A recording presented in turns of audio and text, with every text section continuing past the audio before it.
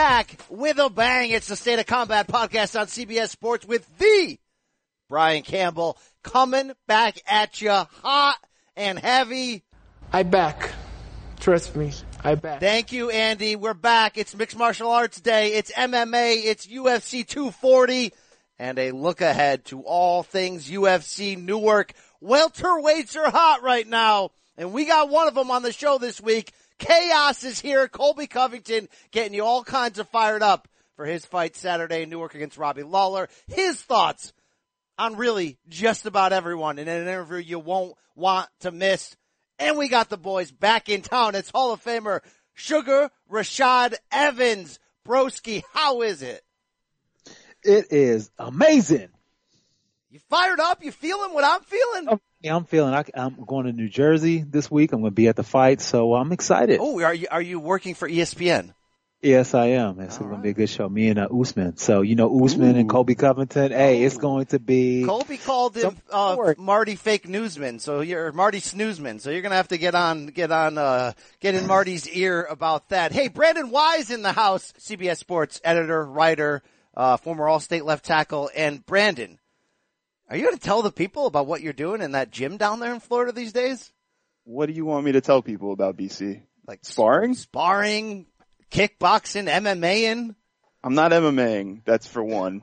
Two, kickboxing, I got my butt kicked on Saturday doing my first sparring session ever. I thought I was concussed for a little while. That was fun. I got a nice bruise on my hip from a couple of kicks. But all it did was give me more confidence that you are not lasting more than 3 minutes in this fight. Oh, see, it's easy to talk now when I'm at a career high 228 pounds. It's easy to talk now.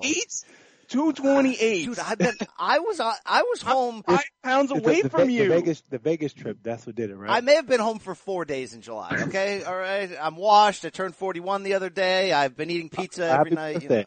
Yeah, all right. Not all of us can cut down to middleweight like an aging Rashad Evans and look that good, right? Rashad, what do you walk around at these days? Because you still look like you got it. I'm like at 205 right now, consistently. Okay. What about you, Big Wise? You 235. All right. The fact that I'm that close to you in weight right now is scary. That should be a warning sign to you. There's a few warnings going on, all right? I got a doctor's appointment coming up. There's a few things happening there. All right. Hey, enough of that weird talk, guys. It's MMA time. It's State of Combat time. And a reminder, if you like what you hear on this show, please spread it forward.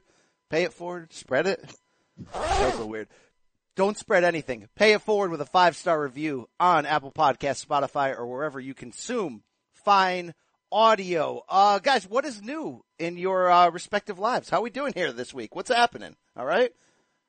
Nothing else? Man, I'm good, man. I just been working on a few projects. One of the projects I'm working on is one where we're doing some gyms for the inner city kids. Yes. In North Miami. Yeah, we're doing some projects and helping them renovate their gyms, and it's going pretty well. I've been doing a lot of work, but it's a fun project because these kids, they need this gym. They go to the school all year round, and it's so hot in Miami. The school is where they go and do their play basketball or lift weights and do whatever. Just get ready for the school year. So without having a gym running properly, they just go into the street and do whatever. So making sure this gym is up and running is a big priority. Wow, Hall of Fame fighter, Hall of Fame person, Sugar Rashad Evans. I can get behind that. And you mentioned how sweltering it is in Miami and South Florida. I don't know, everywhere in the country these days. Vegas, Avon, Connecticut. That's why the folks at Ballsy, Ballsy, have really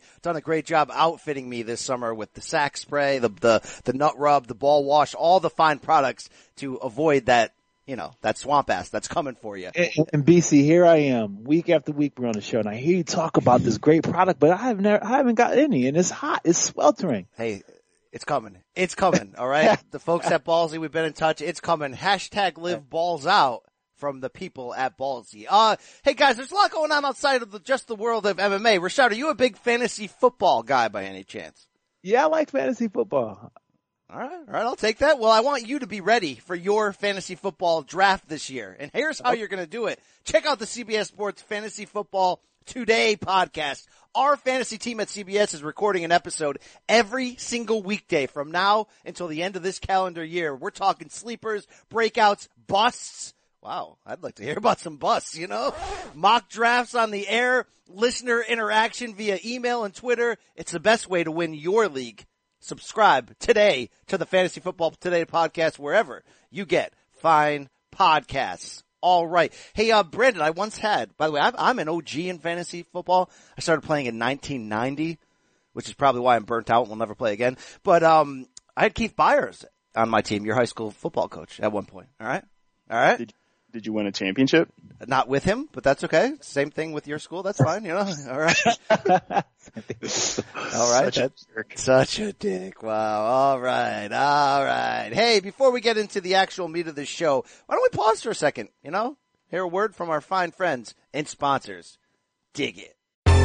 Baseball has begun, which means you need to listen to Fantasy Baseball Today in 5, part of the CBS Sports Podcast Network. Join Scott White, Chris Towers, and me, Frank Samfel, every Monday through Saturday as we deliver all of your fantasy baseball needs in just 5 minutes. We'll break down the biggest performers, news, and prospects who could make an impact this season. Make sure to download and follow on Apple Podcasts, Spotify, the Odyssey app, and everywhere else podcasts are found. Paramount Plus and the National Park Foundation present A Mountain of Zen. Are you still listening? Good. Take a deep breath. You needed a break. This Earth Week, you can live stream 7 national parks for 7 days on Paramount Plus. So, yes, you can literally stream a stream. Paramount Plus, official streaming partner of the National Park Foundation. And we're back. BCB Dubs and Rashad Evans coming at you, fellas. Lot to get to this week. Colby Covington is coming. You don't want to miss that. But let's look back before we look ahead. We had a pay-per-view this past weekend. Edmonton, Alberta was the host. UFC 240. It was a bad card on paper. And save for those 2 sexy bouts, maybe the Jeff Neal bout, it didn't do much to move my needle at least the rest of the way. But good amount of headlines coming out of those 2 or 3 bouts atop the card. Max Holloway defending his featherweight championship against Frankie Edgar. They went the 5-round distance. Rashad, anything different play out in this fight from your expectations coming in? No, I knew it was pretty much going to play out like this. I knew the biggest problem for Frankie was going to be getting Max to the ground. Being a shorter fighter against the guys in the weight class like Frankie's going against, he has a hard time getting them off the ground these days. When he lifted them up and he can't, no matter how far he's twisting and turning, they always keep a piece of that foot down on the ground, and it really messes him up from getting a takedown. Had he been able to get the takedown on Max, then he would have been able to implement more of his game plan with the ground and pound and then get back to his feet and then maybe have more of his way on his feet. But Max being so good and just, being methodical, picking him apart and just, using his reach and doing everything to keep Frankie on the outside, not really biting on the level changes or anything in Frankie's game. It was a really, a superior performance by Max. He went and he showed that, technically speaking, he can stumble and have a bad fight, but then turn it around and then start going back to the same Max that we seen before he went up to fight Dustin. Yeah, technical brilliance is what I took from this fight. And here's the thing, Rashad. Max is so damn unflappable. Like, we know what happened in 2018 when he had to be pulled from 2 consecutive fights. We were all worried about his health coming off that interview he did with Michael Bisping on TV ahead of that summer fight when he got pulled. And he comes back and destroys Ortega like nothing ever happened. We had softer worries about him coming in here. Not worries, but, would he be affected mentally or physically by that Poirier loss? The guy's 27.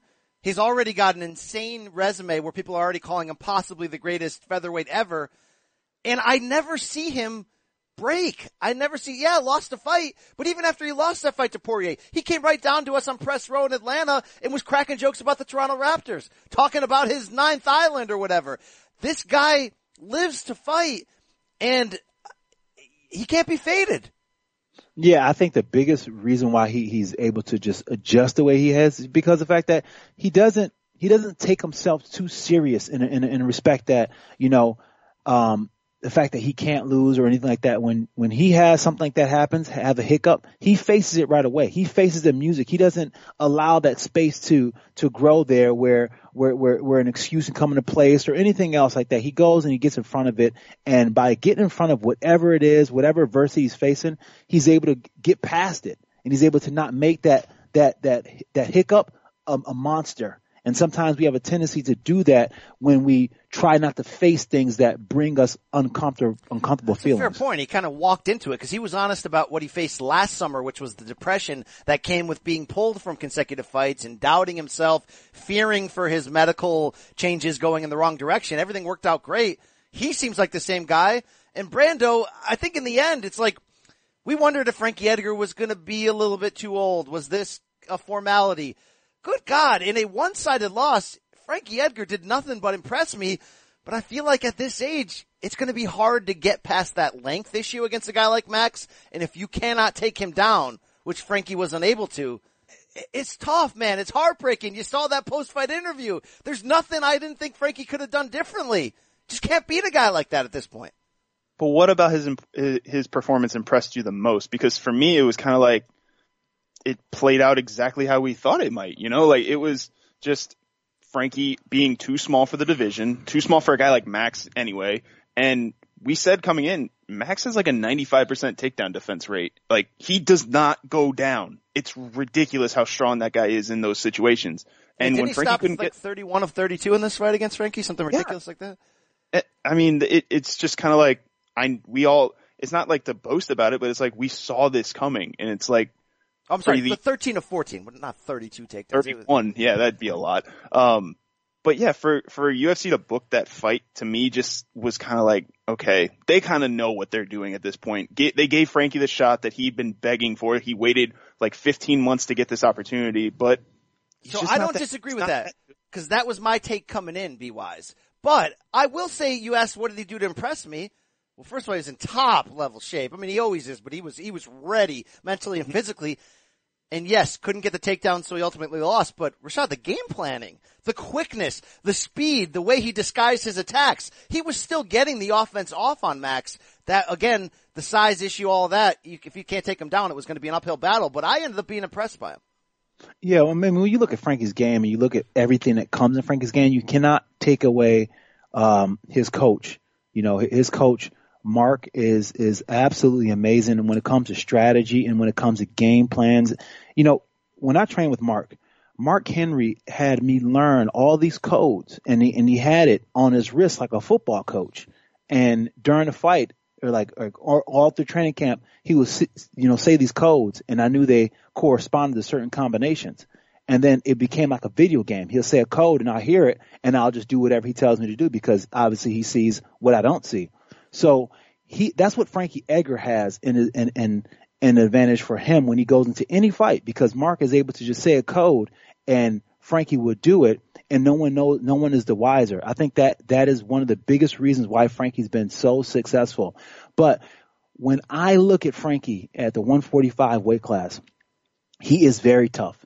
He's been at the top for a long time, but I do think he's just a little too small for the weight class. I think at 135, he will be able to land the takedown on those much shorter guys and be able to implement his game plan on a level that he's not able to do at 145 or at 155 anymore. Which makes it, again, crazy that he was ever the lightweight champion, that he ever, beat still end of his prime BJ Penn twice, that he still did I mean, when we look back on it, guys, how did he do that? Was it just the ability to take damage mixed with the speed of his boxing? I mean, I almost need to go back and rewatch the fights to remind myself, because you're right.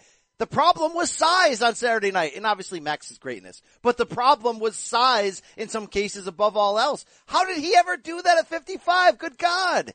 I think the reason why he was able to do that at 55 is because back then his game plan fit a niche that people weren't doing really well then. You know what I'm saying? The transition between punching and striking, it wasn't as smooth as it is now. Now the transitions from lower level to high level and fighting multi-level game plans, everyone's doing it now. Back in the day, people were so into their one discipline where, it made it a little bit easier to have a multi-dimensional game and then come ahead of those guys, So not to take anything away from Frankie's game, but the level of the game of MMA has evolved where now those things that Frankie was doing before is not really working at the weight class he's in right now. If he goes to 135, then he's able to use his size to implement some of those things, and it may work. That breakdown. That's an interesting way to look at it. It was still, I mean, we're talking about 2009, 2010, 2011 when he was doing those things at lightweight. So it's interesting, A, how fast the sport constantly evolves, B, how Frankie has evolved with it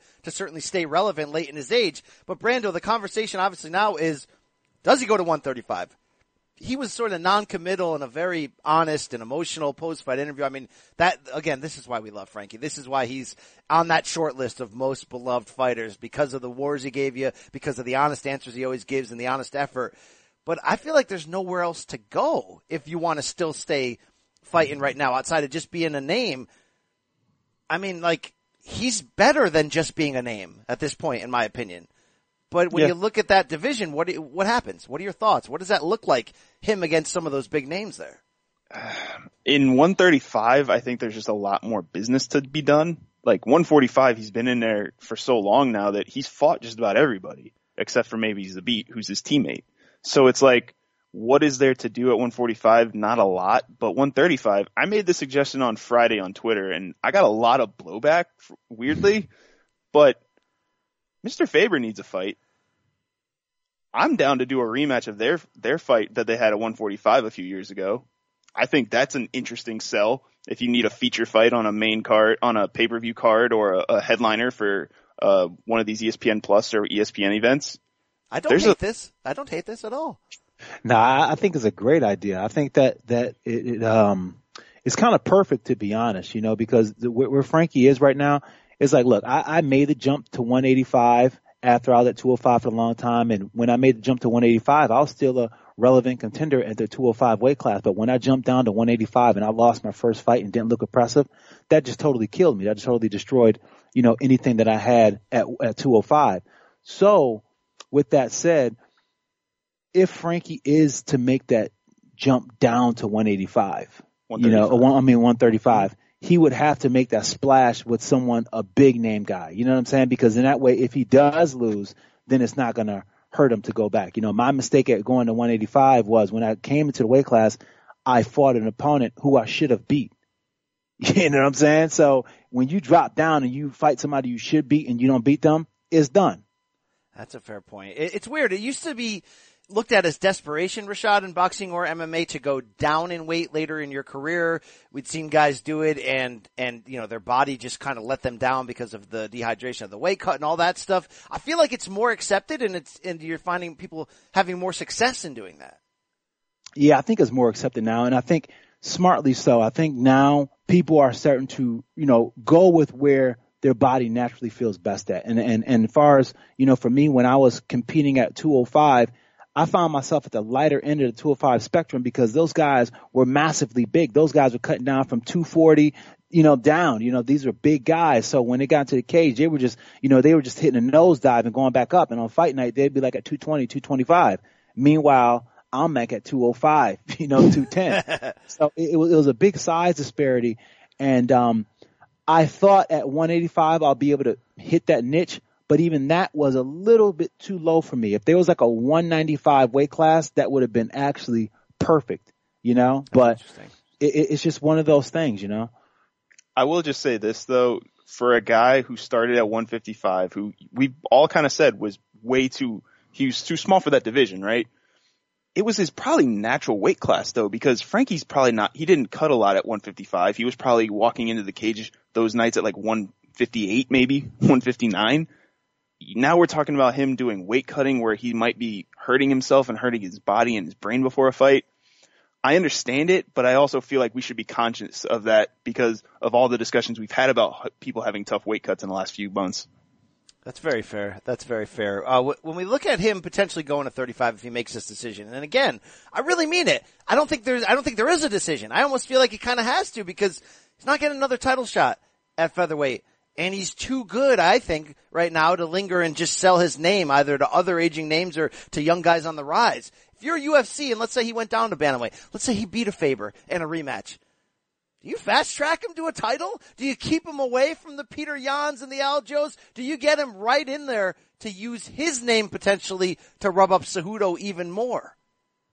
I think you definitely get him in there. You know, if he goes in there and he looks phenomenal in his first fight and he beats Faber, fictionally speaking, then that you want to fast track him. You want to get him in there because, You know, he's got that name. He's got that legacy. He's got all the things that you want, you know, a young up and coming fighter to take if he beats him. You know, you want him to have that credibility. So yeah, put him in a fight like that. And then here's the thing about it is, if he does win, now you have more way to sell him. So it's a win-win for you, you know, putting Frankie in those positions. But I think the big thing for Frankie right now is just for him to just sit with this loss and then just make an honest decision for himself and be like, look, if I go down to 135, I'm not running away. I'm not quitting. I'm not getting kicked out the weight class. It's just a natural transition for me. You know what I'm saying? I feel like his body has been transitioning for this, because of the fact that everyone else is getting so much bigger in his weight class. You know, everyone is so much taller. Watching him train with Zabit out in Jersey is crazy. They look like in two different weight classes because Zabit is so tall, you know, and even watching them train in practice, you can kind of foreshadow and kind of foresee some of the problems that Frankie has with the taller fighters, because when I watch him train with Zabit, he has a hard time getting him down because he can't get the foot down because Zabit is so tall. Yeah, it would be interesting at bantamweight in many ways. Wow. I mean, can you imagine, Brando, him against your large adult son, Peter Yan, who wanted nothing to do with that photo I took of the two of you in the casino in Vegas? Just a reminder. Thank you. They're about the same size, right? Peter and Frankie? Yeah, probably. Yeah. That'd be interesting. I mean, it kind of reminds me of Kenny Florian going down to, cutting down at the end of his career to get that title shot against Aldo at featherweight, trying to get that one more chance. But I feel like Frankie's much fresher at this point, has much more to add. I mean, much fresher. Yeah. Wait, hold on. You think fresher?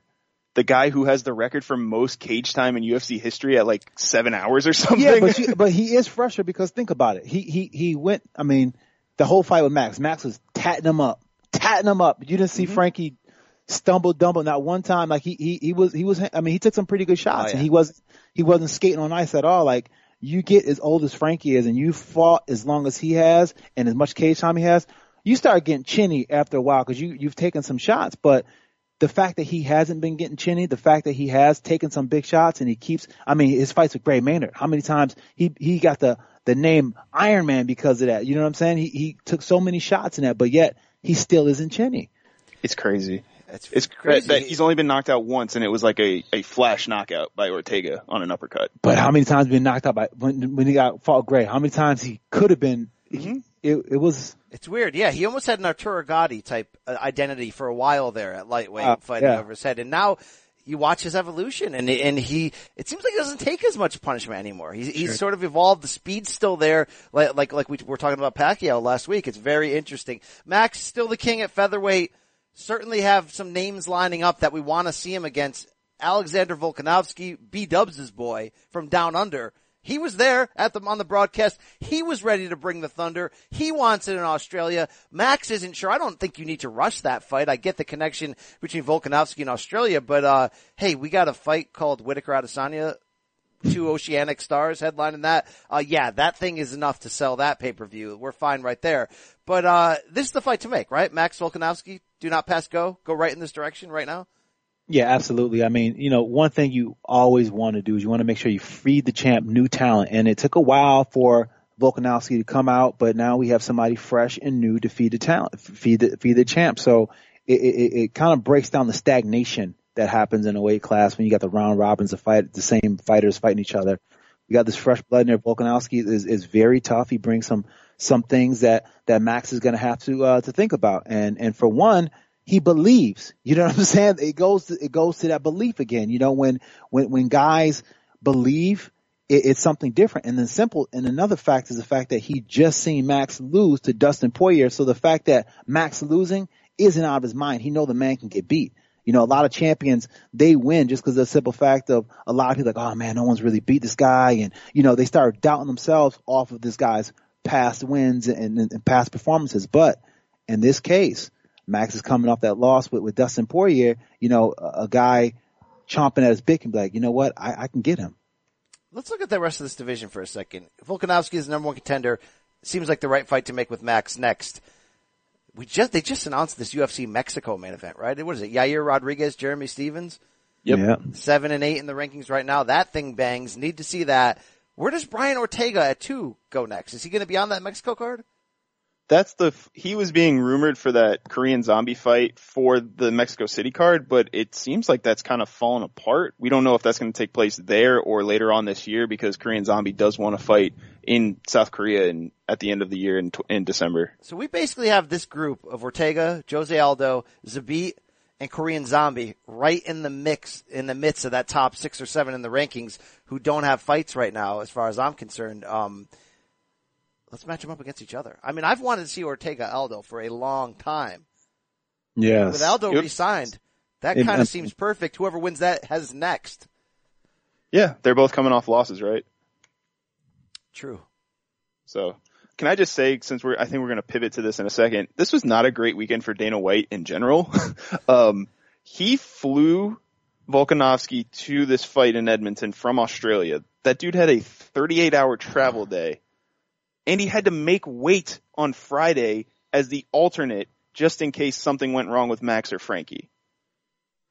Tell me he got paid, please, because that's ridiculous. No, you get paid. You get paid when you do that. Okay, because to make that guy travel 38 hours from somewhere in Australia that I don't remember to Edmonton in the middle of nowhere, Canada. But I mean, that's not even the worst part what you're saying. The worst part about what you're saying is that he actually had to do a full training camp. While cutting weight the whole time. He's done, like these guys who sign up to be the stand-up, the backup, they do a full training camp. It may not be as intense as if they were the one actually fighting, but I remember when Kamaru did it, he did it as if he had a full training camp. Mm-hmm. And it was treated as such.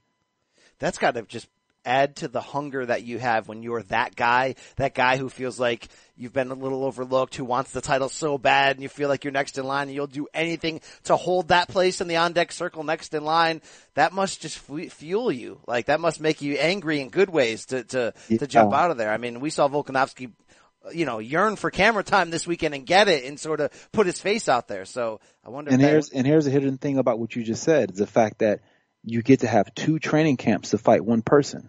You get what I'm saying? Because the first one is the one where you're just doing it to be the backup, and then the next training camp is a real deal. Mm-hmm. So for the next time Volkanovski actually gets the chance to fight Max, it would be a second training camp for Max Holloway. Not everyone likes these type of conversations, and I feel like every week we're trying to update the GOAT on everything. Am I the greatest MMA podcaster of all time this week? I don't know. It's up to you to decide. But Holloway's, I guess he's the GOAT featherweight, right? I mean, he beat Aldo twice. That's really a lot of people said, well, adding Frankie now to the ledger, that makes it cemented. That makes it guaranteed. I mean, this division hasn't been around a long time. I don't know if I've ever seen Conor lose at featherweight, but I guess it's gotta be Max, right? I mean, here's the thing. Max I think he has 4 title defenses now at 145 with his win against Frankie. Mm-hmm. Jose has 9. So Conor has 0. Well, Max has a 14 fight. Max does have a 14 fight win streak right now in the division because he had to wait a long time to get that title shot. I totally understand it. But then at the same time, having a 14 fight win streak and then defending the belt 14 times are 2 different things. You know what I'm saying? The level of competition, your mindset going into each performance is not going to be the same as when you're the title champ, the title holder. So, I think that, Max is great and Max has been doing his thing and Max is going to continue to perform, but I don't think that we can just put him into the of all time and just overlook Jose like that. Yeah, you know what I'm saying? Like for the longest time, Jose gave people nightmares. He gave people anxiety. Like, man, I don't want, like he was just nasty. The head-to-head doesn't always fix it. Like, for example, Frankie Edgar beat BJ Penn twice when BJ was champion. Do I think Frankie Edgar's greater historically than BJ Penn? No. Right. And it's the same thing with well, I do think historically, I don't know. I'm a Frankie fan. Frankie fan. If I beat Brandon Wise in this 3-round sparring session, he may go on to do great things in his career. He may outlast me, But that's the thing is, like, you could say the greatest UFC featherweight champion of all time, but Jose is the greatest featherweight MMA fighter of all time. I think that's the easier way to delineate the 2 points. Because I like that delineation. Because Jose ran WEC forever too. True. before they brought the division to the UFC. Right. So it's like you got to weigh all of the resumes when you're talking about this stuff. Are we quick in this discussion? Final point on this. Are we quick to just sort of pass over what Conor did at featherweight because he never defended the title and because right now he's teetering toward more clown than anything else in terms of his public image? Yes. And here's the thing about what we shouldn't because what Conor did was amazing. Straight out amazing. Anybody can hate on Conor, say he's this or he's that. What Conor did as far as performance is absolutely amazing. You know, you don't just go through the fighters that he went through and the way he went through them without being considered like, yo, this guy is pretty freaking good. You know what I'm saying? This guy is pretty great. I think Conor's problem came when he spread himself a little too thin and he wanted to get his hands in every single pot, which is good. He got paid for it, but then his fighting suffered. You get what I'm saying? Yeah, Something's going to suffer, and his fighting did suffer. Now, can he get back to that? That's the question. Can Conor get back to that Conor where he was the one dynamically putting fighters out that he shouldn't have? You know what I'm saying? To Jose Aldo. Could that Conor come back? I don't know.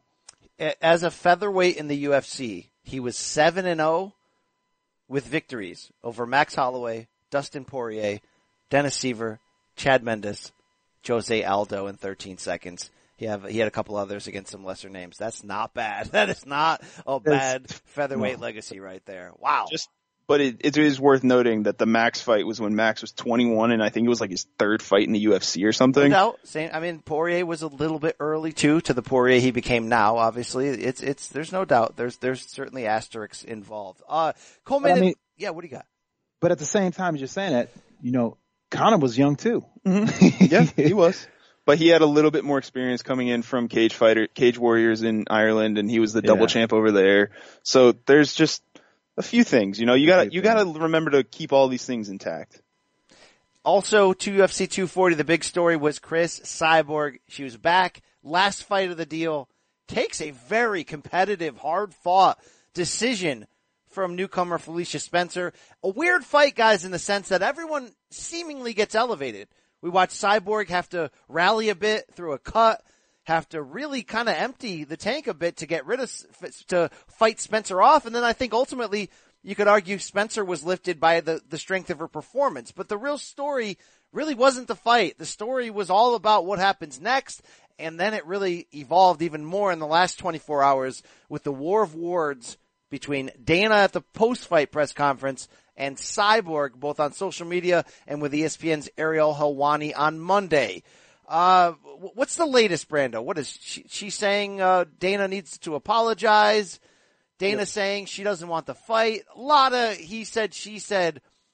I'm going to start right here. Cyborg, in some ways, has always gotten a raw deal by UFC in terms of how they publicly present her. I don't think that's changed. No, I don't. And it's unfortunate because here's the thing. Cyborg is a great fighter. She says the right things in front of the cameras. She handles her loss well. I think that she is a good person for the sport. I think she's a good person for the UFC. That relationship never in its genesis, it was good. So it's not good right now. I think the UFC can get behind her and they should get behind her just to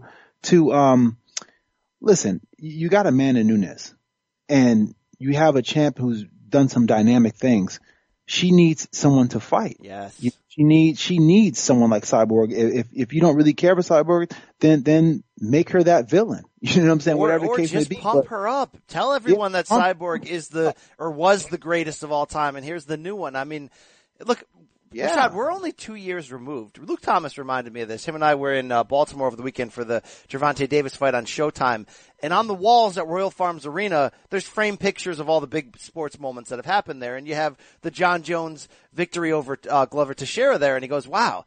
He goes, that was only, what was that, 2-3 years ago? He goes, that was the night that Dana compared Cyborg to Wanderlei Silva in a dress. And I'm like, man, that's not that long ago. That's not that long ago, and here we are now. And I know it's different 5-6 years ago when Dana was going around saying Cyborg is a steroid user and she's a man and all this other stuff. And in some ways we've evolved as a society in those 5, 6, 7, 8 years, even though you can never justify those comments. But what I heard out of Dana the last few days, it's like you're going out publicly saying Nunes doesn't want this fight. She only wants easy fights. Amanda is the GOAT. Like, why would you bury Cyborg's name, brand, and image like that? Why wouldn't you be going out of your way to try to bring her back for at least one more fight? Because Amanda has no one else to fight, and this right here is a pay-per-view main event. And how many times has that happened for UFC women not named Ronda Rousey? Right? Yeah, you're absolutely right. You're absolutely right. I mean, this goes back to like, they have a problem amongst each other, and a lot of it is this right here. When you, as a fighter, allow the drama to unfold in front of the media, then a lot of things get said that really shouldn't get said, and in public, and I think that even with Dana and his comments that he's saying about Cyborg, I don't think those comments are, something that should be said, just because of the fact that you need to have this person to, she's a fighter. She's a fighter. And more or less anything, she's lost one fight. She's lost one fight. That before that, she was the best woman fighter of all time. I just don't understand, like, how does someone just get disregarded like that? It's like the problem starts when he didn't want to sign any women's fighters to start, right? That was the biggest issue, is that Cyborg was this dominant force for Elite XC and Strikeforce back in the day when they were the only ones putting on women's fights, and Dana pretty much lambasted it. He thought it was a joke. He didn't believe in it. Until Ronda Rousey comes along, he doesn't want to do anything with women's fighting. And he refused. He outright says multiple times he's not going to sign Cyborg over that 4-year stretch. And those comments are still lingering because the something that Cyborg said yesterday on Ariel Helwani's show is that her daughter is now in school and she's getting picked on from these comments that Dana White is making. Wow. Kids are bringing these comments back to life and like using them against her daughter. So it's part of it is you have to take stuff that Cyborg's saying with a grain of salt, but it's also really believable because the internet's really easy to use to do those kinds of things. So it's like, if I'm Cyborg, why do I put myself through this again?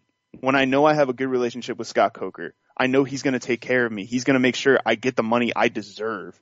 Why am I going to keep doing this? Unless it's just in her head that I have to right this wrong. I have to go out there and prove that I can beat Amanda Nunes. Why am I going to keep working for a company that clearly doesn't respect me? I think that has to be it. I think it's just her inner drive to want to do it, to want to beat Amanda, being undefeated as long as she has, and losing one fight, I'm sure that has to haunt her, and especially the way that she lost it, so I'm definitely thinking she wants to get back in there, but at the same time, it's like, at what cost? Do you lose your sanity and trying to be heard, and it's sad and it's unfortunate, and I feel bad for her. My heart goes out to her.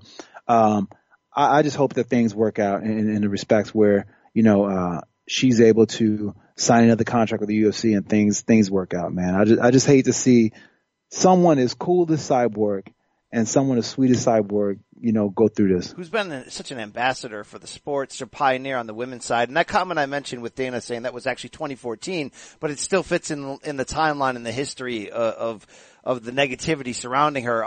Brandon, you made some key points about, like, maybe just take your sanity and go. Because here's the deal. Cyborg's 34? She's entering that twilight, if not already in there. She could make a lot of money mixing Bellator with anyone. Go to PFL, go to boxing, go to pro wrestling. You want the best for her. You want her while she can still fight to get whatever she can. But it's like, I hear what Rashad's saying. It's like that's the fight though. The Amanda Nunes is the fight for her. That's not just financially, but to kind of not repair her legacy, but boost it back up to what it was. I mean, imagine she comes back and wins that and we get a trilogy. I mean, that's a career defining span that she could have, but would she be allowed to think about the platform of the trilogy. What would that mean for women's sports? Like honestly speaking, women's sports have grown so much just because of the simple fact of MMA. Like, outside of tennis, what other women's sport do people Fair point. get to watch? Will clamor to watch? Yeah, I mean, certainly women's soccer right now with the World Cup, Yeah, but what other sport women's soccer, but there's not a lot of women's sports that people really get into. That's a great point. Or that men, or to be honest, men get into on that level. Exactly, men get into. And men are certainly all in on this. And what you love about MMA is even though there's obviously some very beautiful women in the UFC, I mean, sometimes, people wonder, are we going to have a spin-off, podcast in which, we have Patreon. No, I'm just kidding. Look, there's some but the fact is they're not necessarily selling sex. And that's my good point. It's like, they're selling competitiveness and great fights. So it's like UFC from a women's standpoint is sort of presented for all the right reasons. So that's why I go back to knocking on my own head and banging against the wall going, hey Dana, like offer her a one fight deal with an option of a trilogy.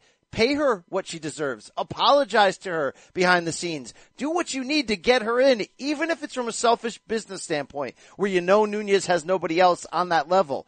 Give her that chance. She deserves that chance for a rematch. The way she lost that fight, there is the sellable narrative of whether that was a fluke, whether she got into a war that she didn't need to. Go back and look how she did against Holly Holm. You can sell all that. But with that said, guys, I do want to kind of mention what happened in that Felicia Spencer fight. I feel like we saw second chapter Cyborg. I feel like we saw Cyborg laboring to fight off Felicia Spencer. And certainly it's wow, Felicia Spencer's pretty damn good. She backed up the hype. She came in there. She didn't get finished. She bloodied Cyborg. But this so much reminded me, and I said it this week on Showtime Morning Kombat show every Monday. Wow, that was a great sell.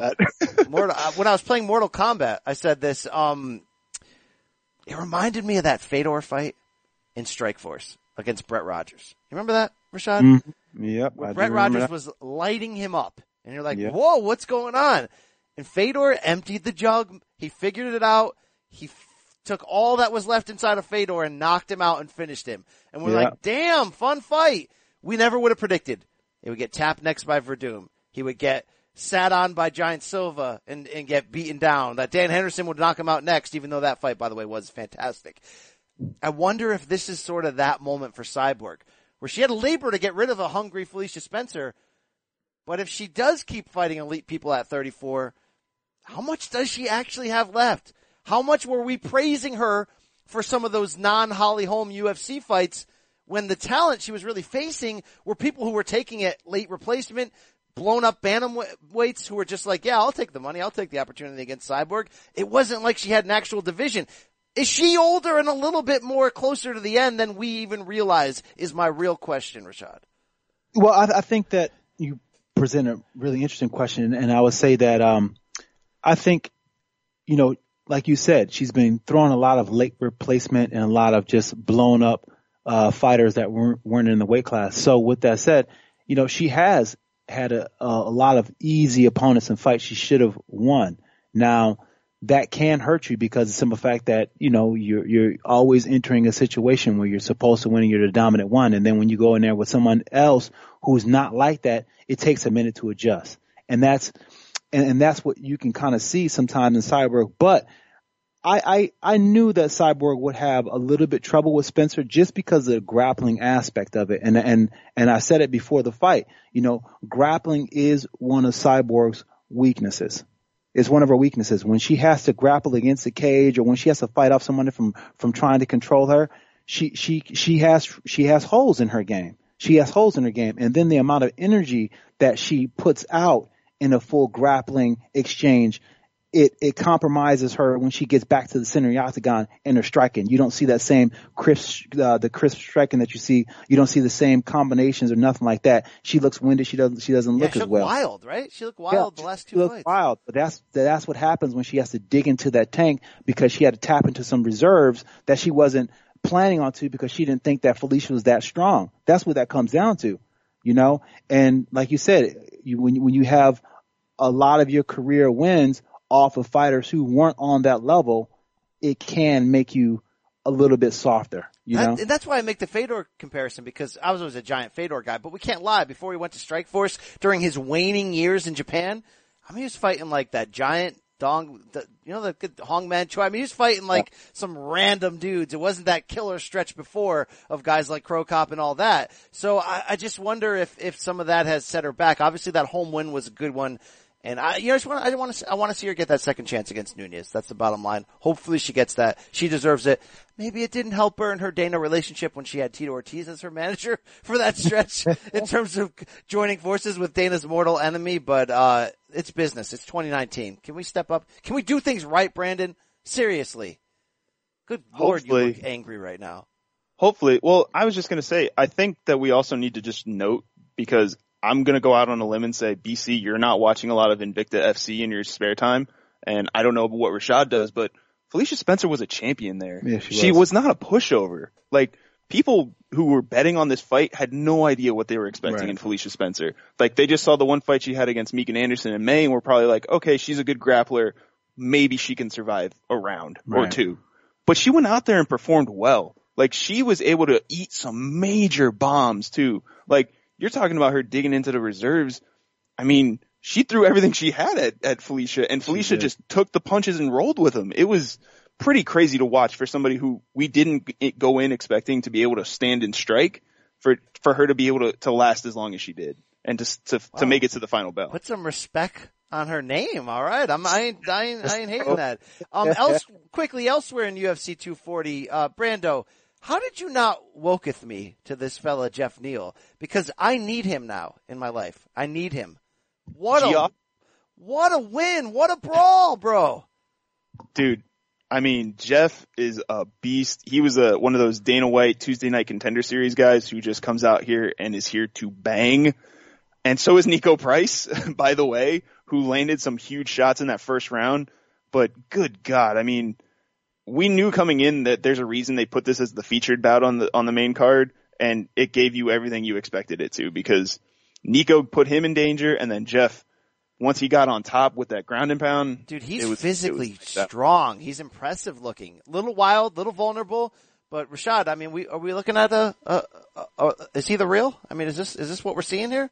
I think he can be, and he has a great coach in Saif Saeed, one of my old training partners at Jackson's. I actually courted Saif a couple of times. But, yeah, I mean, he's got a lot of tools and he's got a lot of power, natural power that can't be taught. When you have a guy with natural power and those physical gifts and you have a good coach, you have a recipe for, a good fighter. And I think that's what you're seeing with Jeff Neal. He's going to continue to grow and he's going to continue to get more confident in his game. I'm excited to see what he does as far as like when he gets a little bit more composed with the striking and a little bit more, out of that brawling stage, but more technical. You know what I'm saying? How is he going to excel then? Yeah, that's interesting. Anything else jump out at you guys on this card? Hakeem Duado, I think I said that right. He looked really good. He struggled in the first round with some wrestling, and he managed to just turn on the gas to another level in the second and third round, and then scored a beautiful head kick knockout that just put his opponent straight on his butt. I say his opponent because I don't have his name in front of me. Yoshinori Hori. Thank you. They were saying, the way they pronounced it on the broadcast made everybody think they were saying Poirier. Yes. That was weird. Let's transition to some latest news here, Brando. There's a lot of borderline controversial stuff going on there in the news this week. What do you got for us? Borderline?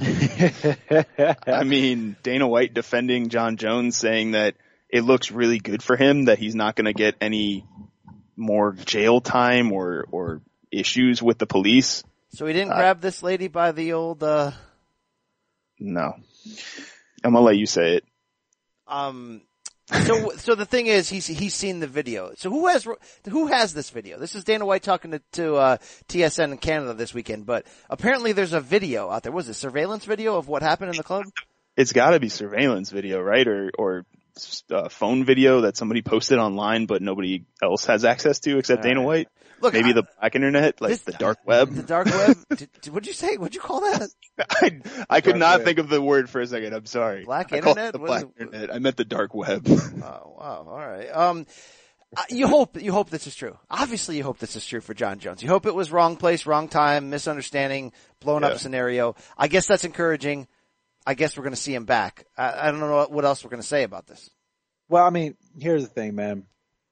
John, he's he's got himself in a position now where he's, you know, known for doing some things unsavory outside of the octagon, right? So he has to be smarter about just generally where he's at, you know what I'm saying, and who he's with and all those things. And he's a fun-loving guy. He loves to keep it real and hang out with his boys, that he, you know, all of that stuff. But he's got to think like, okay, now I have to be smart about where I go. I can't hang out with my boys and do the same things that they do, because at the end of the day, if something goes wrong, everyone's going to be pointing to me that I'm the one who did it, and everyone's going to believe him.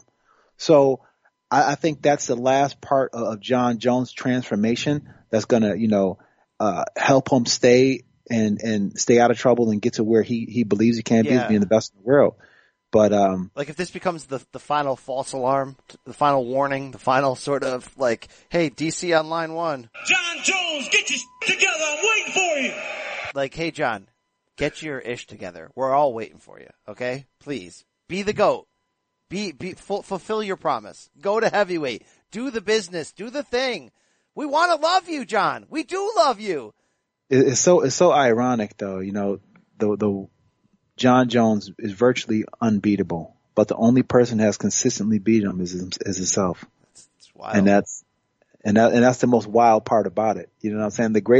One of the greatest fighters of all time, if not the greatest fighter of all time, you know, continues to, you know, battle with himself more than anything. But I think he'll make it through it. What else you want to talk about some more controversial stuff? Yeah, BC? bring it to me. Bring it right to me. How about one BJ Penn fighting one last time against Nick Lentz later this year? There's no defense here. This is some really bad Dana moments here. Dana saying, BJ, I have an interesting relationship with BJ. He wouldn't stop calling me. He wouldn't stop harassing me. Tell him no. Okay? He's lost 7 in a row. And look, UFC can't even lean on the idea that this sells. Like, they've been burying, rightfully so, BJ deep on the preliminary cards. It's not even like this is a gratuitous sort of like, all right, we'll get ratings out of it. We'll put him in the co-main and it'll do big business. This is a sad situation. This is a great fighter who lingered for too long. 7 in a row is a UFC record. That's bad. On top of that, it's not competitive anymore on this level. On top of that, he's got a string of recent arrests or accusations over the past 6 months that ain't good. They're warning signs. They're attacking a DJ in a strip club and brawling him outside, bringing a machete to your neighbor's house and threatening him, accusations from ex-girlfriends of some really bad stuff. I don't know if it's all true, but it's telling us something. It's telling us that BJ doesn't need to be in the octagon anymore. And the sad thing is, I would guess that he's going to keep fighting somewhere else. You don't have to let it be in UFC. Remember when Dana went to bat for Chuck Liddell because he loved him, wouldn't let him take fights anymore, was openly pissed off when Ortiz Liddell 3 happened and Golden Boy MMA invented itself for one night? You want to give, like, Rashad, tell me if I'm being out of line and disrespectful to legends here. But when you lose 7 in a row, you don't get the well, let's give him a retirement bout. We'll sell it as a retirement bout. He can go out on his own terms. I don't think you get that here. And I think if Dana's looking to give him a gift, give him a job. Give him a pension. Give him a lump sum of money. Make it where this doesn't have to happen anymore. And I'm not saying this is because of money. I know nothing about BJ Penn's personal life other than what I read in the police blog. Maybe it's just the love. Maybe it's the competition. Maybe it's the addiction. I don't know. But it ain't good, Rashad. And I'm going to give you a chance to tell me differently. Nah, you know what? I happen to agree on this level just because of the fact that, listen, no one can, it's hard to tell a fighter when to stop fighting just because the genesis of fighting from a fighter, it comes from a pure place, you know, it comes from a place, that's totally just an expression. And with that said, you want to allow somebody to express whatever their art is, if they were to draw whatever their art is. But at the same time, when you start to take the beatings that BJ's been taking, and we've seen him lose 7 times. Now he's done 7 training camps where he's taken a lot of damage as well, to a lot of headshots and a lot of damage. Now you put that coupled with the fact that he's had a very long and tough career with a lot of battles, a lot of wars in those fights. It's a lot of shots. It's a lot of shots. And at some point you have to be like, all right, I know this guy's going to keep on fighting, but I have to find a way to just to not let this happen anymore. I think that BJ needs to just, I don't know, cause I don't know why BJ's fighting. I don't know what he's going through on a personal level. I don't know, so it's hard for me to say as a fighter to be like, oh, BJ, you need to stop, because I don't know what he's going through. But as a promotion, I would say, yeah. But here's another thing too. It's, this is why Dana White is to me, a good dude, because of the fact that, he has a loyalty to those guys who helped build the sport, the organization, you know what I'm saying? And I think that's what you see when you see him getting behind BJ Penn and stuff like that, is that he's honoring that loyalty. He knows that, BJ helped out a lot in the beginning of this, and I feel like, Dana is honoring that. And maybe in a weird way, whatever the case may be, but I think that this is just Dana's way of just honoring what BJ Penn has done for the sport. Brandon, true or false? And I don't want to fast forward past that. I get what you're saying there. Completely. I just wonder if this honor is misguided. And Brandon, true or false? The last time BJ Penn won a fight, which I believe was 2009 against Matt Hughes, you were in middle school. I give you a hug on that. That's good business right there. Sorry, Rip Hamilton just walked in. Oh yeah, Rip in the house. Gave Rip some love, man. Sorry, continue with your point, BC. It was a question to you. I didn't hear it. The last time BJ Penn won a fight, true or false? You were still in middle school. What year was it? 2009, Matt Hughes. 2009? Matt Hughes, yes. High school. Oh, wow. Junior year of high school. Yeah, that's bad. That's bad. That's bad, man. It's all the way bad. It's all the way bad. But it's like, what do you do? You know what I'm saying? You say no because you love him. You say no more. No mas. You gotta say no more. And the Dana's comments about if one of you is a doctor, like these crap, like no, like I get he's your guy, get your protecting, give him money, give him, I don't know. And that's the thing though, that we were talking about it before. They're gonna bury him on the early prelims or prelims, and he's gonna end up being the highest paid person on that card just because he's been around for so long. So his pay increases as he keeps fighting. It's not good. I don't want to talk about it anymore. I'm actually upset. Move on. Let's go. Get out of here. Do you want to talk about that Will Brooks thing that I sent you over the weekend? Yeah. Did you guys see this? Will Brooks got jobbed in this stoppage against Gleison Tebow in some country around the world, but like, I think it was in the Philippines. Why are you there? Why are you doing this? Will Brooks, what happened? Will Brooks, who was in the UFC, 2 years ago? Mm-hmm. He's fighting for some off-brand promotion with Gleison Tebow, and Gleison had him in a choke against the fence, and the ref stops the fight without him tapping or anything. And he gets up, looks at the ref like, what, why? What happened? I guess it was like one of those Robbie Lawler things where he thought he saw Will go out, but Will was like clearly just trying to get back to his feet. And it was like, what? Like, it was one of the weirdest, most confusing stoppages I've seen in a while. Will's had a rough run since coming over as a pretty big pickup for UFC coming out of Bellator. Like around the same time that Eddie Alvarez did, and ouch, man. I mean, lost his 3 of 4, got cut, did bounce back with a couple PFL wins and a draw, but yeah. Well, I tried to bring the attitude here back up. That didn't work. How about Conor telling Dana that he's very mad at him for saying Jorge Masvidal is too big for him? Okay, I like that. That popped me. Break out the red panties. We're rich, baby. That popped me because it shows you that the fight is still in him. The fighter's still in him. Of course it is, right? Who's Dana going out and saying Masvidal's too big for him when Masvidal competes at welterweight, where Conor has already fought? Masvidal's a career lightweight, where Conor was the champion. So it all makes a ton of sense. Is this some kind of weird backwards way, though, of Dana making this fight into existence? Of getting the drum, getting beat for it? Or does he really mean Masvidal's the wrong fight for Conor because he's too big? I think Dana's right, though. I think it's right. Here's the reality of the situation. Sometimes when you have a guy like Conor who can be such a draw and you need to have people drawn to your sport, I don't think that you put him in fights like Jorge Masvidal. I don't think you put him with guys like that. I think you put him with guys who he has a better chance of, who he's a bit fresher than, that has a bigger name. You know what I'm saying? Like a Conor, like a Cowboy. Give me a Jose Aldo fight already, okay? Give me the rematch. Jose Aldo, another Jose Aldo fight. Here's what we have with Conor. Is Conor that dude who still can go out there and potentially win a title? Yeah. But is he going to do that right now? No. He's not doing that right now. He's not doing that right now. He has to get back to being that confident fighter again. He's not that confident fighter coming off the loss that he comes from.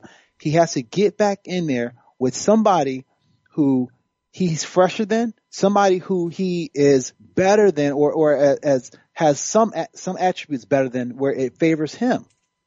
Yeah, Dana's saying in that interview that Conor is really waiting on the September Dustin Poirier-Khabib title fight, which I guess would seem to make sense, because if he was going to have the fight you mentioned, Rashad, he would have already fought Cerrone over the summer, right? Right. You know, so Cerrone was just an example, and not even to make like Cerrone like an easy fight, because there's nothing easier about Cerrone. But the fact is, Cerrone has a lot of fights under his belt, and he has a lot, and he has. You're making sense. Yeah, but that's a fight for Conor. So Brando, based on this information, where and when do we see Conor back? And don't say Nate trilogy. I don't even think I want that anymore, because it just seems like it's been there. It's been the lottery ticket that's been sitting out there, but they don't have a rivalry anymore. So it doesn't pop me to see them cash it in for no reason. I would like to see some trash talk or something built up. I kind of feel like Conor's in this all or nothing, I need Khabib again type of feeling, when the real fight for him might be Max in terms of rematches, right? So Rashad told us about a month ago, I think, when we were joking about talking about Conor every week and what's next for him, and the fact that him not fighting like this but keeping his name in headlines is good, because that means people are getting more interested in him coming back. I'm kind of at the point where it's like, dude, fight or don't. Like, stop doing this nonsense, please. Like, I'm back to this point again. It's like, I'm so tired of hearing you talk about fighting and then not actually doing anything. Like, fight Max, please. I would love that fight at 155. Fight Jorge at 170 if you really want that money and want that smoke again. But do something, man. Like, right. I can't do this thing with him on the sidelines anymore, just sitting around saying, oh yeah, I'll fight him, and then you don't fight him. It's just like, stop it. We did get his make the Jose Aldo fight. Jose needs a fight. Get him in the octagon. You're not wrong. We did get his response though. I just want to say from the bottom of my heart, I'd like to take this chance to apologize to absolutely nobody. Take that. Yeah, it might be kind of moratorium time, but that was the news of the week. You got anything else? Some fights booked? Anything to get me excited about? We talked about it a little bit last week, but they officially announced that Chris Weidman, Dom Reyes fight for UFC Boston in October. I like the fight. I don't know how much I like it for Mr. Weidman, but it should be an interesting fight nonetheless. I'm going to be interested to see what he actually has, what's left inside of him, and how he looks at 205. But we are inevitably heading into the Rockhold Weidman rematch at 205, and I am here for that smoke. Yep. Bring We're it. both coming off of losses. Yes. All right, it's UFC Newark time, guys. That's the big card this weekend. And the man headlining it is your unbeaten, you can call him former UFC interim welterweight champion, but he's still wearing that strap. And we got him here on the show this week, and he ain't pulling any punches. He's coming right at you. It's Colby Covington. Enjoy.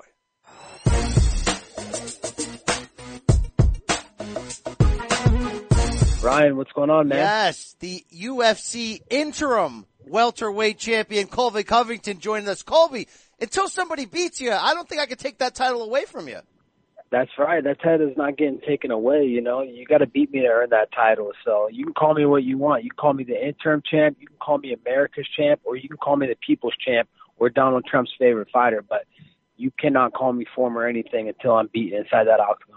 That's one thing I cannot argue with. You're facing Robbie Lawler in a must-see main event Saturday, UFC Newark, ESPN, main card 3 p.m. Eastern start time.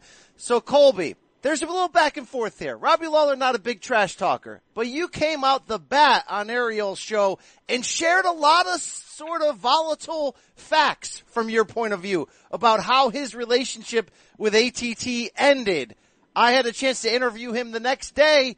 He claims lies on every word you spoke. How do you respond to that? He's just up in his feelings because that's all truth. I would never say a lie. I promise you right here today that none of that is lies. He left because of picture. He saw a picture of Tyron Woodley hanging in the gym when he went into the gym, and he got all up in his feelings. He's a sensitive little guy, and, he went back and he left the gym. He turned his back on all the people that helped build him up, all the coaches, all the training partners. Dan Lambert did everything for him, gave him everything he wanted whenever he wanted. He's had it better than anybody. Team of America, top team. I have a job to do this weekend. That's leave Robbie Lawler in a pool of his own blood. Wow. What is the minute-by-minute, day-to-day thoughts on Robbie Lawler inside American Top Team in Florida? Is it dislike across the board, or is this just a Colby and Robbie thing?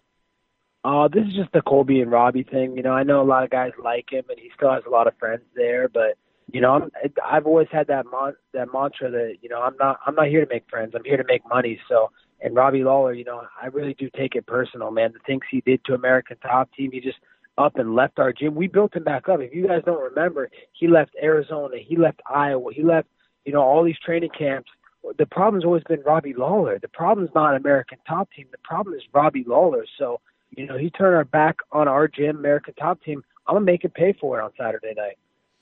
Now, when you look at Robbie Lawler, former champion, the age is creeping up on him, but looked reborn against Ben Askren, at least from my opinion. What version of Robbie Lawler are you expecting in the cage on Saturday?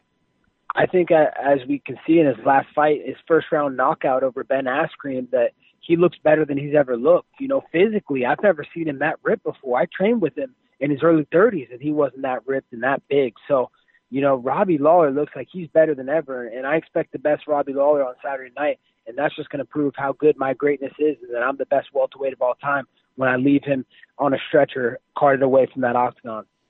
All right, Colby, you're no stranger to pressing people's buttons in seemingly a calculated way. But as you know in life, not just in the fighting world, in work, in school, on the train, wherever you are, there are some people that are deemed, let's say, too crazy. You don't want to be pressing those buttons. Conor found that out against Khabib, if you will. Is there any part of this strategy of you bringing to light these things that happened to Robbie and ATT that could end up backfiring? Because Robbie's this soft-spoken guy, but there's a killer under there.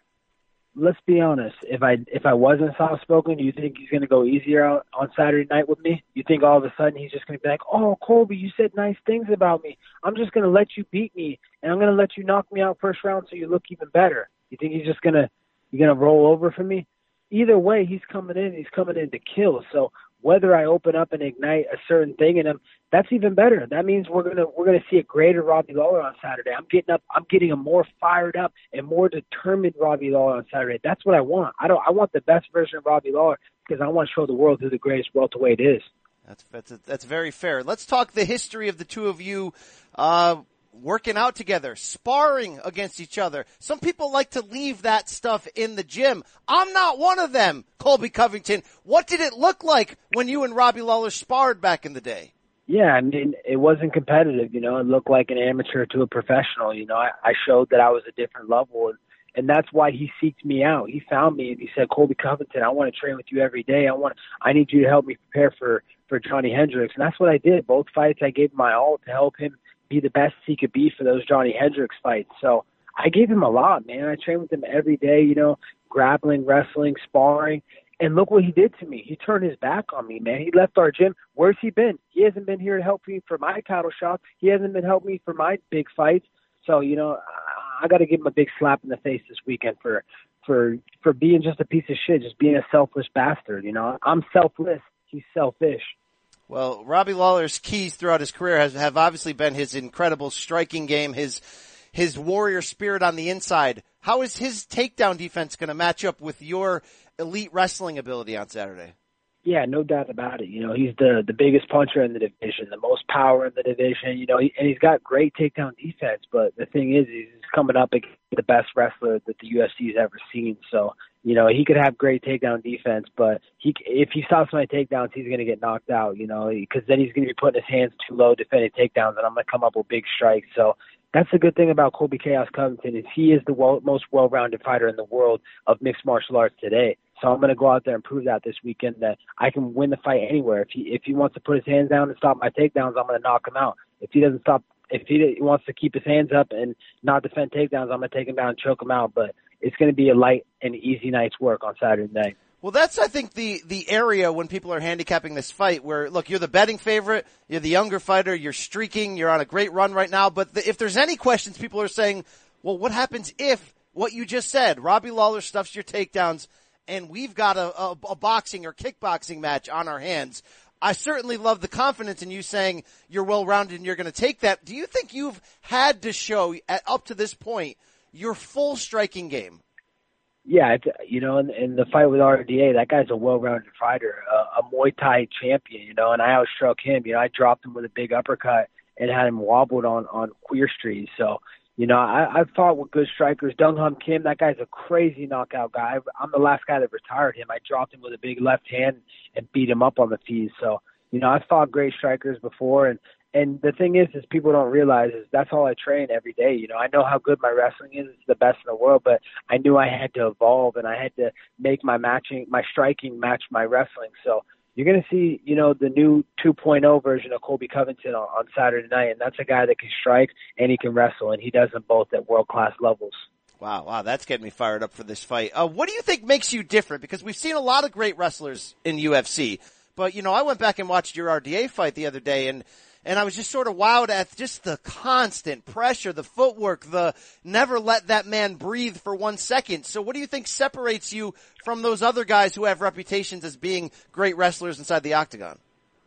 Yeah, you know, they can be great wrestlers, but they don't have the cardio that I have. I always had a gift of cardio, even in the wrestling. Like, I would break guys inside 7-minute matches, and guys would be so tired, and they never wanted to wrestle me. They feared me. So my wrestling is completely different than any other wrestler because I'll go for an hour straight, and I don't get tired. These wrestlers, they have just a match in them, and that's it. They can't any longer. So my pace and cardio alone, no one can keep up with it. You know, it's from a lot of work in the bedroom. I put in countless hours with many different chicks. So, you know, my cardio is at an all-time high, and no one's going to be ready for that pace. I'm telling you, Robbie Lawler will find out Saturday night, only on ESPN. Are there groupies in the UFC?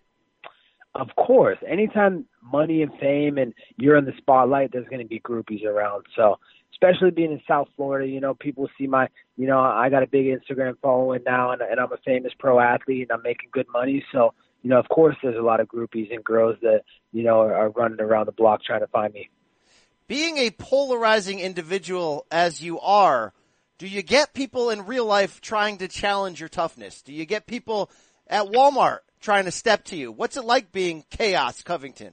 Yeah, that's the thing. People know that you don't cross those boundaries with me. I am the baddest man walking the planet right now, so you don't want to piss me off or you know, say the wrong thing to me because you'll end up unconscious in the hospital. So, you know, people know that you don't want to mess with me. You push my buttons, and that'll be the last thing you ever push. So don't mess with Colby Chaos Covington. Does the great Fabricio Verdum deserve a receipt from the Boomerang affair, or is that behind you? See, that's what's funny about Fabricio Verdum, that filthy animal had to use a weapon. He couldn't even use his hands. I squared up with him, and I kicked him in the leg, and he found out right away that he had to use a weapon. He wasn't going to be able to beat me with his bare hands. So, and that's a heavyweight, so you can imagine what it could be with just some average Joe on the street. Have relations between you and the nation of Brazil increased at all in a good way since that dust-up? Will you ever fight there again? I would love to go back to that dump of Brazil. You know, it's a great place. You know, it's a third world dump.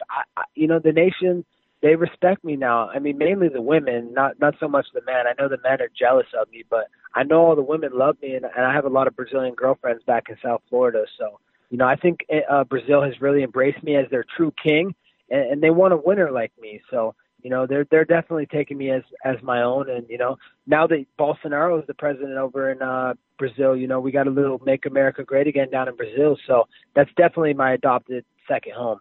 How are your relations with Dana White, UFC president, these days? Because I'm sure you weren't excited when he took the interim title, at least in name form, away from you. You obviously carry around the physical championship belt. Are things great between you and the boss? Yeah, things are great between me and Dana. You know, he understands where I'm coming from.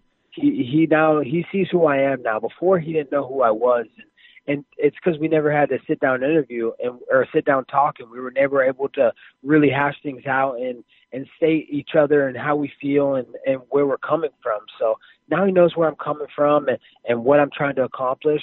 And you know, he recognized real. So I got no problems with Dana. We're on better terms now. All right, as we look at what's at stake for you in this fight against Robbie Lawler, I think it's pretty clear. You look impressive. You look great. You're getting a title shot. Obviously, the elephant in the room in that discussion is Jorge Masvidal's, 5-second KO of Ben Askren. So what's going to happen? Who's going to get the next title shot? Who deserves it most? What does the future of welterweight look like? I mean, there's no question. It's not about who deserves it. I don't need a title shot because I already have a title. But, you know, let's be honest. Is there a more dynamic duo in all of MMA than me and Jorge Masvidal right now? That's my best friend, you know. We're the Batman and Robin of the UFC, you know. Of course, I'm Batman. He's Robin. But, you know, let's be honest, man. He's on a 2-fight winning streak, you know. And as best friend, you know, I had to get revenge for him. You know, he lost to Damian Maia just a short time ago. So I had to go beat up Damian Maia and leave him in a pool of his own blood. And then, you know, he lost to Stephen Thompson. He was on a 2-fight losing streak, about to lose his job. And then, you know, I was going to beat up Stephen Thompson before he got knocked out by a lightweight. But, you know, it doesn't make sense to fight him now. So, you know, I'm really happy for George. You know, he's on a 2-fight win streak. He's doing good things, but, you know, he's going to have to sit back and watch me do work because this is my time now and I'm fighting for the title and no one's getting in my way. He can come fight me after I beat up Usman. Now, you say best friends. Is this a Cain Velasquez, DC best friends, or is this a John Jones, Rashad Evans best friends where if the friendship goes inside that cage, you're more than willing? Yeah, this is more of we've set boundaries and we know what we're going to fight for. We're only going to fight each other for the undisputed strap. You know, it's not like we're just going to fight each other just to keep our place in the division. So, you know, we know it's a business. We understand the business side, and this is the fighting business, man. It's not. I mean, as we are best friends, but we have to settle it because we both want to be the best in the world. So, you know, you could go on YouTube and watch us. We've fought in apartments before. We fought in bathrooms. We fight in the gym. We've sparred hours and hours and years together. So it would be nothing to go get paid a ton of money, a buttload of cash to go fight each other for the undisputed strap, and put our friendship aside for one night, and then we'd go back to being best friends the next day. Okay, I can respect that. Final question here, Colby. This is an interesting scenario. We know champion Kamaru Usman is injured at the moment, trying to get back. Ben Askren calls him Marty. Let's say the champ Marty needs more time than expected, and you beat Robbie Lawler, and UFC says, look, we're going to need you to bring that interim championship out of the closet and back on the scene. Would you take an interim championship bout, or would you wait out Marty for that championship opportunity? Yeah, I would definitely take one to fight for the. You know, it just depends on what my paycheck reflects, that what I'm deserved and what I owe. You know, that's, you know, I'm only fighting for undisputed pay now. So if they got undisputed pay to pay me, then no problem. We can fight for whatever. But, you know, let's be honest, man. Marty Fake Newsman, he's faking injuries. He's faking fake surgeries. He was in a wheelchair the night of his fight. You remember that when he fought Woodley? He was in a wheelchair. Yes. Oh, but then the next day he was jumping the barriers in the Palms buffet line to get my face on all that stuff in TMZ. Did you see those videos? I did. So let's be honest, man. He's faking injuries, man. He's not really hurt, dude. He's just doing this. He's doing the same thing Tyron Woodley did. He's just using that belt as leverage to go around to these sponsors, to go around these places and get paid with it, because he knows as soon as he fights, he's going to get his ass kicked by me. So he wants to get every dime he can while he's the fake paper champion with that number one contender Power Ranger looking belt. But, you know, if he doesn't fight soon, he's going to get stripped. Let's be honest. It's already been 8 months, and if he doesn't fight soon, he's getting stripped. And everybody knows I'm the real world champion anyway, so let's just move the division on without him. There are people who have questioned why you didn't fight him in that buffet line. Is that a business decision not to fight him there when he steps to you? Exactly. I'm a smart businessman. If I fight him in that Palms buffet line, I'm never going to get to fight him in the octagon. But let's look on the other side. Let's not look at why did I not fight him in the Palms buffet line. Why will he not fight me in a professional cage like a true professional? Why is he only trying to fight me in a buffet line? Because he knows that there's consequences if I swing on him, and I'm going to jail and I'm going to lose my career. But the real question is, why won't Marty Fake Newsman fight me in the UFC octagon? Wow. Spitting hot fire. The interim champion, Colby Covington. Can't wait for this fight. Saturday, Newark, Robbie Lawler. 3 p.m. Eastern is the main card start time on ESPN. Colby, thank you for the time, sir. You filled some great sound bites for us. We appreciate it. I appreciate it, brother. Thanks for having me.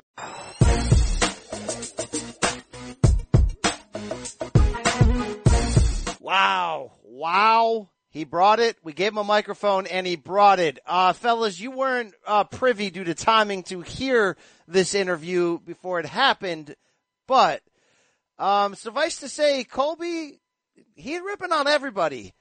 And I want to talk to you about this. This has been their beef, Rashad. Colby saying Robbie Lawler turned his back on ATT. Turncoat. He's a bitch. He's all these things.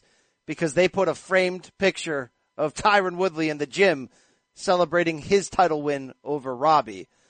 Had Robbie on this podcast a couple weeks ago. He says this is absolutely not the case. Colby saying, of course he'd say that. Does this matter? Does this fuel Robbie? Are we going to get extra psycho Robbie? Is this the right guy you want to be pushing the buttons on? A guy who Robbie Lawler, who doesn't really like interviews, just likes to train hard and bash skulls. Yeah, knowing Robbie and just watching him around the gym for the last couple of years, I know that a Robbie that's focused, a Robbie that's quiet is a very dangerous Robbie, and I think that's what Colby's getting him right now. You know, he's in the gym and he's got his head down. He comes in, he does his work, and he's very methodical, and you can see he has that chip on the shoulder. He's not engaging with the banter back and forth with Colby, but he is taking note. You know, he is taking note, and he is, I can tell, a little bit bothered by what Colby's saying. And, you know, I think some aspect of him is just kind of like, all right, you know, this guy is just trying to say this. He's a kid. But then, the bigger aspect is like, oh yeah, you want to be disrespectful? You want to say all this stuff? We're going to see. We're going to find out. You're going to find out. Brandon, your thoughts on Colby saying he has the best cardio in UFC because of all the women he bangs? Nope. All right. Well, more importantly, we talk about everything. Colby does have great cardio, though. Listen, I'm gonna be honest and say this. Colby talks crazy, talks some crazy trash. He says the most cringeworthy things sometimes, but when you break down his fighting and you break down his ability to push the pace, a wrestling pace at that is great conditioning. Because here's the thing about pushing a wrestling pace. If I push a wrestling pace and I start the fight pushing a wrestling pace, I can't abandon that in the middle of the fight, or else my opponent is going to see that and he's going to get me up out of there. If I push a wrestling pace, I have to stay with that from the beginning of the fight all the way until the end of the fight. Because if I relent in any between, then I'm going to get found out and I'm going to get stopped or get caught. So, I went back and watched the RDA fight, Rashad. That cardio is legit. The angles, the constant. It's legit, man. It's legit. He comes with a lot of pressure forward, and he comes with punches, and he's ferocious in there. I'm gonna be honest. The kid is ferocious in there when he comes with that pressure. And it's why we want to see him against Kamaru, because they both do the same thing. The same thing. And it's going to just be a head clash back and forth for 5 rounds because they just both have crazy cardio and crazy strikes. Well, Brando, I talked to Colby about, you know, if there's a doubt against him, it's the doubt of his striking game. And he was quick to respond, go back and watch how I outstruck RDA, how I backed him up, how I did all these things. He thinks he's the most well-rounded fighter in the game. I get he's a lot of talk. But he's saying outright to me, Brandon Wise, if Robbie Lawler stuffs my takedowns, and yes, they have history sparring in the past at ATT, Colby says he was the guy who pretended to be Johnny Hendricks preparing for those 2 title fights for Robbie. He says he's not afraid to go toe-to-toe with Robbie, and he will knock him out. I want to see it. Now here's the thing though. It's when you train with a guy and you train with him like that, when you pretend to be the other guy, you learn so much about that fighter, because here's the thing about it. When you pretend to be the other guy, you're not doing your style. You know what I'm saying? So you learn how to hang in there pretty good and decent, not even doing your style. So then you kind of get a little bit of confidence. Like, oh, I think I can do pretty well, because when I had to mirror some of my training partner, like like when Vitor Belfort had to fight John Jones, I would pretend to be John Jones. But then after that, I'm just like, I kind of figured a little bit of Vitor's game out a bit, just because I was pretending to be John Jones, and I had to analyze I had to analyze everything in order for me to pretend I'm John Jones. You know what I'm saying? So I learned how to figure out Vitor by pretending to be John Jones. So there is some truth to what Colby's saying. He could have learned a way to figure out Robbie Lawler just by pretending to be Johnny Hendricks. I mean, this is such a good fight, though. I'm really looking forward to this. It's not just what's at stake, and certainly Colby says if he wins in any form, he's getting the title shot. He's the real champion, all that stuff. But what was interesting in talking to Colby about, and we'll get back to the fight in a second, but is his future and he says it straight up. I'm best friends with Jorge Masvidal, but we've got an agreement that we would fight each other only if the undisputed championship was at stake. Rashad, you had the famous friends, foes, friends again relationship with John Jones. That's interesting. That's different from the Kane and DC way of doing business. It is. It sure is, man. And that's something that I never really got into with all my training partners that I train alongside with. We never got into the whole like, okay, I'm going to train with you and go as hard as I can with you and be your brother inside the gym. But then at a moment's notice, I can hit the switch and we gotta fight each other.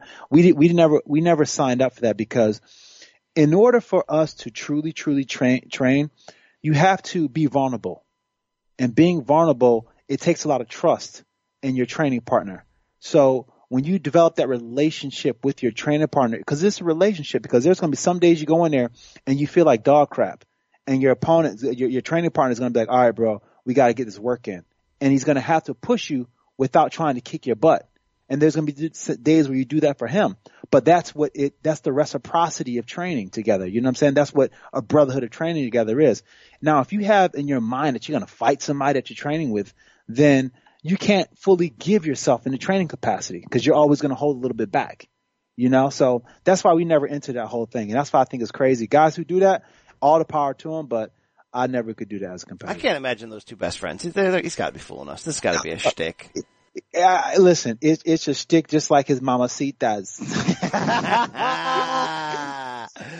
All right, Brandon, I want to break down this fight. What's the biggest key here? What are you looking for that has to happen that's going to decide for you who wins this fight?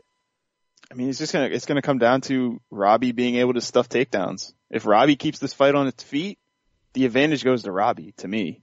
But if Colby's able to take him to the fence, drag him out, drain his legs by laying on him for those first 5 minutes or first few minutes of the fight, I mean, it's going to be all Colby, I think. That's the thing, is like, we need to see what Robbie's cardio is going to look like if it goes to a 4th and 5th round.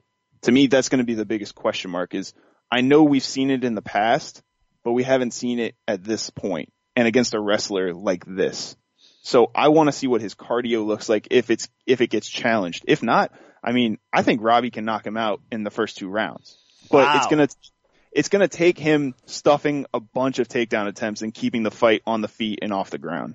I think it's partly what you're saying, partly stuffing, but to think that you're going to shut a guy down like that's the thing, like Colby Covington with taking you down is crazy. This guy's a takedown specialist. He's going to get you down. So for me, I wouldn't worry so much on being taken down as I would worried about contesting the get up, contesting like, and that's one thing. Like whenever he gets taken down, if he's able to get back up or scramble to not allow Colby to get seated position where he's able to rest and able to just, take a breather after working so hard to get a takedown, then that's when the takedowns start turning against Colby. Then that's when it's like, oh man, he's getting right back up again.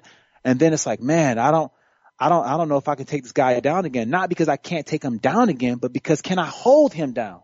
That's when your takedowns start to thwart your own, because there's times where I was in fights and I'm like, man, I can take this guy down again. Michael Bisping, perfect example. I was taking Michael Bisping down, but he became so hard for me to hold down. It just wasn't worth it to take him down anymore, because I was end up doing more work by holding him down than I would if we were standing up on our feet. So that's what Robbie has to bring to it. Just contest everything. That's very interesting. What is the internet going to look like if Robbie gets the opportunity to? Because if I hurt him, I wasn't taking his neck. What were you going to take? His soul. What's the world going to look like for the next, 3 minutes after that happens? I mean, you got to give Colby credit. Love him or hate him. A lot of people hate him. I mean, he's put a lot into this shtick, right?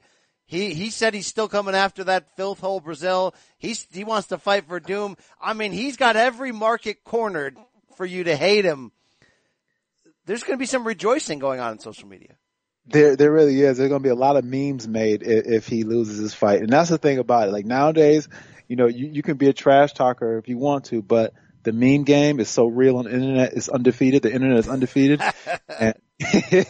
And if you do something, oh my goodness, it's going to be on it. Have you been memed? They didn't put like crying Jordan and Rashad's face together or anything, right? There was nothing like that. I was so nervous about that. That was my main thing. I'm like, do not cry, do not cry, do not cry. Prediction time for this one. I love this fight. I just got this feeling like Robbie Lawler is back, that he's a new person, that he's a new warrior, that he's reshed and refreshed. I saw rested. Words now. Yeah. I saw something in that Askren fight. I know he lost it under controversial settings, but I saw something in there, and I feel like this is a bad matchup for Colby. I get the math. I get where the takedowns come in and the outworking and the gas tank, and his gas tank is phenomenal. And if his striking is even half of what he's saying it is, it's an interesting fight. But Robbie's still one of those last warriors of the brute strength mold, of the, I'll take a round off to regain some breath, but I'm going to kill you in that 5th round.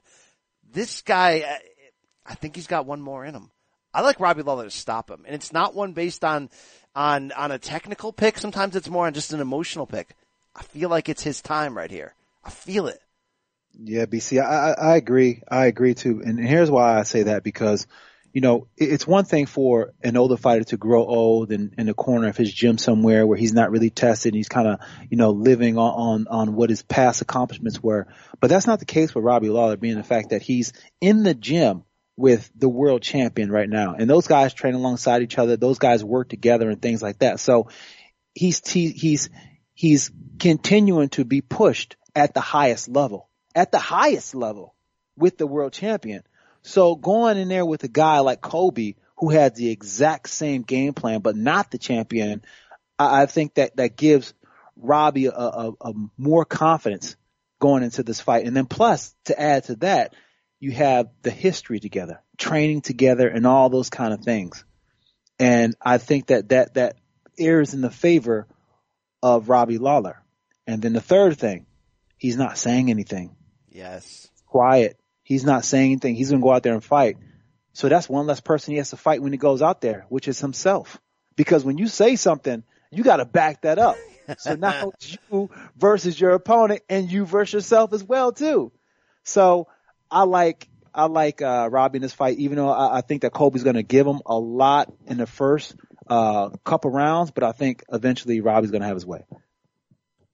B-dubs. All right. Ready? You ready? I'm ready. I'm ready to tell a story here, okay? Oh. So, my prediction goes, I think that Colby grinds this out for 5 rounds. He's going to do the game plan that we've been talking about for the last few minutes. He's going to just ride Robbie in the fence, bloody him up, bruise him up, all that stuff. He's then going to call out your best friend and you're his mentor. Are you talking about Kamaru. Marty Snoozman? Yes. But he's going to call him out, and Marty, as he calls him, is going to have a boomerang, and he's going to throw that boomerang from the set at Colby. And that's how we're going to get to the fight. Make this happen, BC. Interesting. True or false, Brandon Wise, you were doing some MMA sparring in the same gym as Robbie Lawler. On Saturday, yes, I was. Right. Now, what did you see? Are you allowed to share this? I mean, I'm not going to do that. No, I'm not saying, would you say? They will kick your ass, Wise. Good. Did he look sharp? Like that. Don't tell me what he was doing. He does, man. Like when I'm in there, I'm doing amateur stuff, right? Like I'm not over there with the pros doing all their work, but I'm able to see the ends of their classes. And for a guy who I know has just gone through an hour of training doing all of his combination drills, his punches and kicks into the wrestling and into the takedown defense, like he still looked like he had enough juice to say, give me another 3 guys. Like, let me do another set of drills because this is what he needs to do. You know, like he needs to be as ready as he can for somebody who's going to try to just take him down the whole fight. Mm-hmm. And he looked like he was ready. Love it. Love this fight. Jim Miller, Clay Guida is one for the hardcores in this main event, co-main event. It'll be violent. It'll be bloody. It should be fantastic. I didn't even know Jim Miller was still allowed to fight. These guys have had some killer careers. These guys are lingering. This is going to be amazing, man. But it's Jim Miller in New Jersey. Oh, that's right. He had won 2 of his last 3 after that 4-fight losing skid. This should be good. My prediction, pain for everyone. Thank you. I don't like much else on this card, though. Talk me off that ledge. Nah, I can't talk you off that ledge, man. There's not a lot happening on this card, to be honest. But you know what? Here's the thing about this card. It's not a lot of big blockbuster names, but I always find when these cards are put together that sometimes these are the cards that are just, knockout after knockout, the most entertaining to watch because these fighters, they bring it. And, cards like this, the sleepers, I think that this might be a good sleeper card. Antonina Shevchenko looking to bounce back. I know you don't follow her on Instagram, Brandon, but I do. Thank you. Kennedy Nzechukwu. I can't ever say his last name correctly, but that dude can bang. He's a big dude who loves to just knock dudes out. So he's the other guy that I'd be watching on this card. He was another one of those Dana White Contender Series guys. Light heavyweight against Darko Stosic. All right. That is it. That's the show. Hey, 3 p.m. Eastern starting time on Saturday from Newark. Praise the Lord, right? What is that going to feel like? You're going to be there early. I'm going to be there. Wait a minute. What? Wait, what? Hey, by the way, before we go, One Championship is on Friday this week. Guess who's fighting again? Eddie Alvarez and Demetrius Mighty Mouse Johnson. Will that be televised in the U.S.? I don't think so. Illegal Russian streams. No, isn't it live on the BR stream? Is it? I thought it was only tape delay. I don't know. I thought it was tape delay, and then they do that monthly show where they show all the highlights on TNT. I don't know. Are you watching PFL these days? Occasionally. All right. Mostly when Kayla Harrison fights. Okay, at least you're honest. Check out Rashad on the ESPN broadcast this weekend. Check out our other offerings from State of Combat coming at you. Boxing, mixed martial arts, pro wrestling every week. Guys, you got anything else you want to sell, talk about, promote? If anybody wants to join and help with the Always Progress, the team that I'm working with, you can go to alwaysprogress.org and go to the Legacy Project and donate money to help us out to help these gyms, build these gyms for these kids. Love that. Brando, any word on Boogie Woman coming back? Not yet. Still waiting. She's doing a lot of talking with Dana White. I heard they're trying to put together a fight. Oh, yeah? Her, yeah. Sources? Huh? Sources? With sources? Your sources? Oh, my sources? But I heard that she may have a pretty good fight coming up. Boogie Woman is coming tomorrow. Okay, not tomorrow, but she'll be back. She will be back. All right, that's the show for this week. For Brandon Wise, for Rashad Evans. I want you to put it on. I will not do that. My name is BC. Thank you so much for listening. We've got 2 words for you. We out.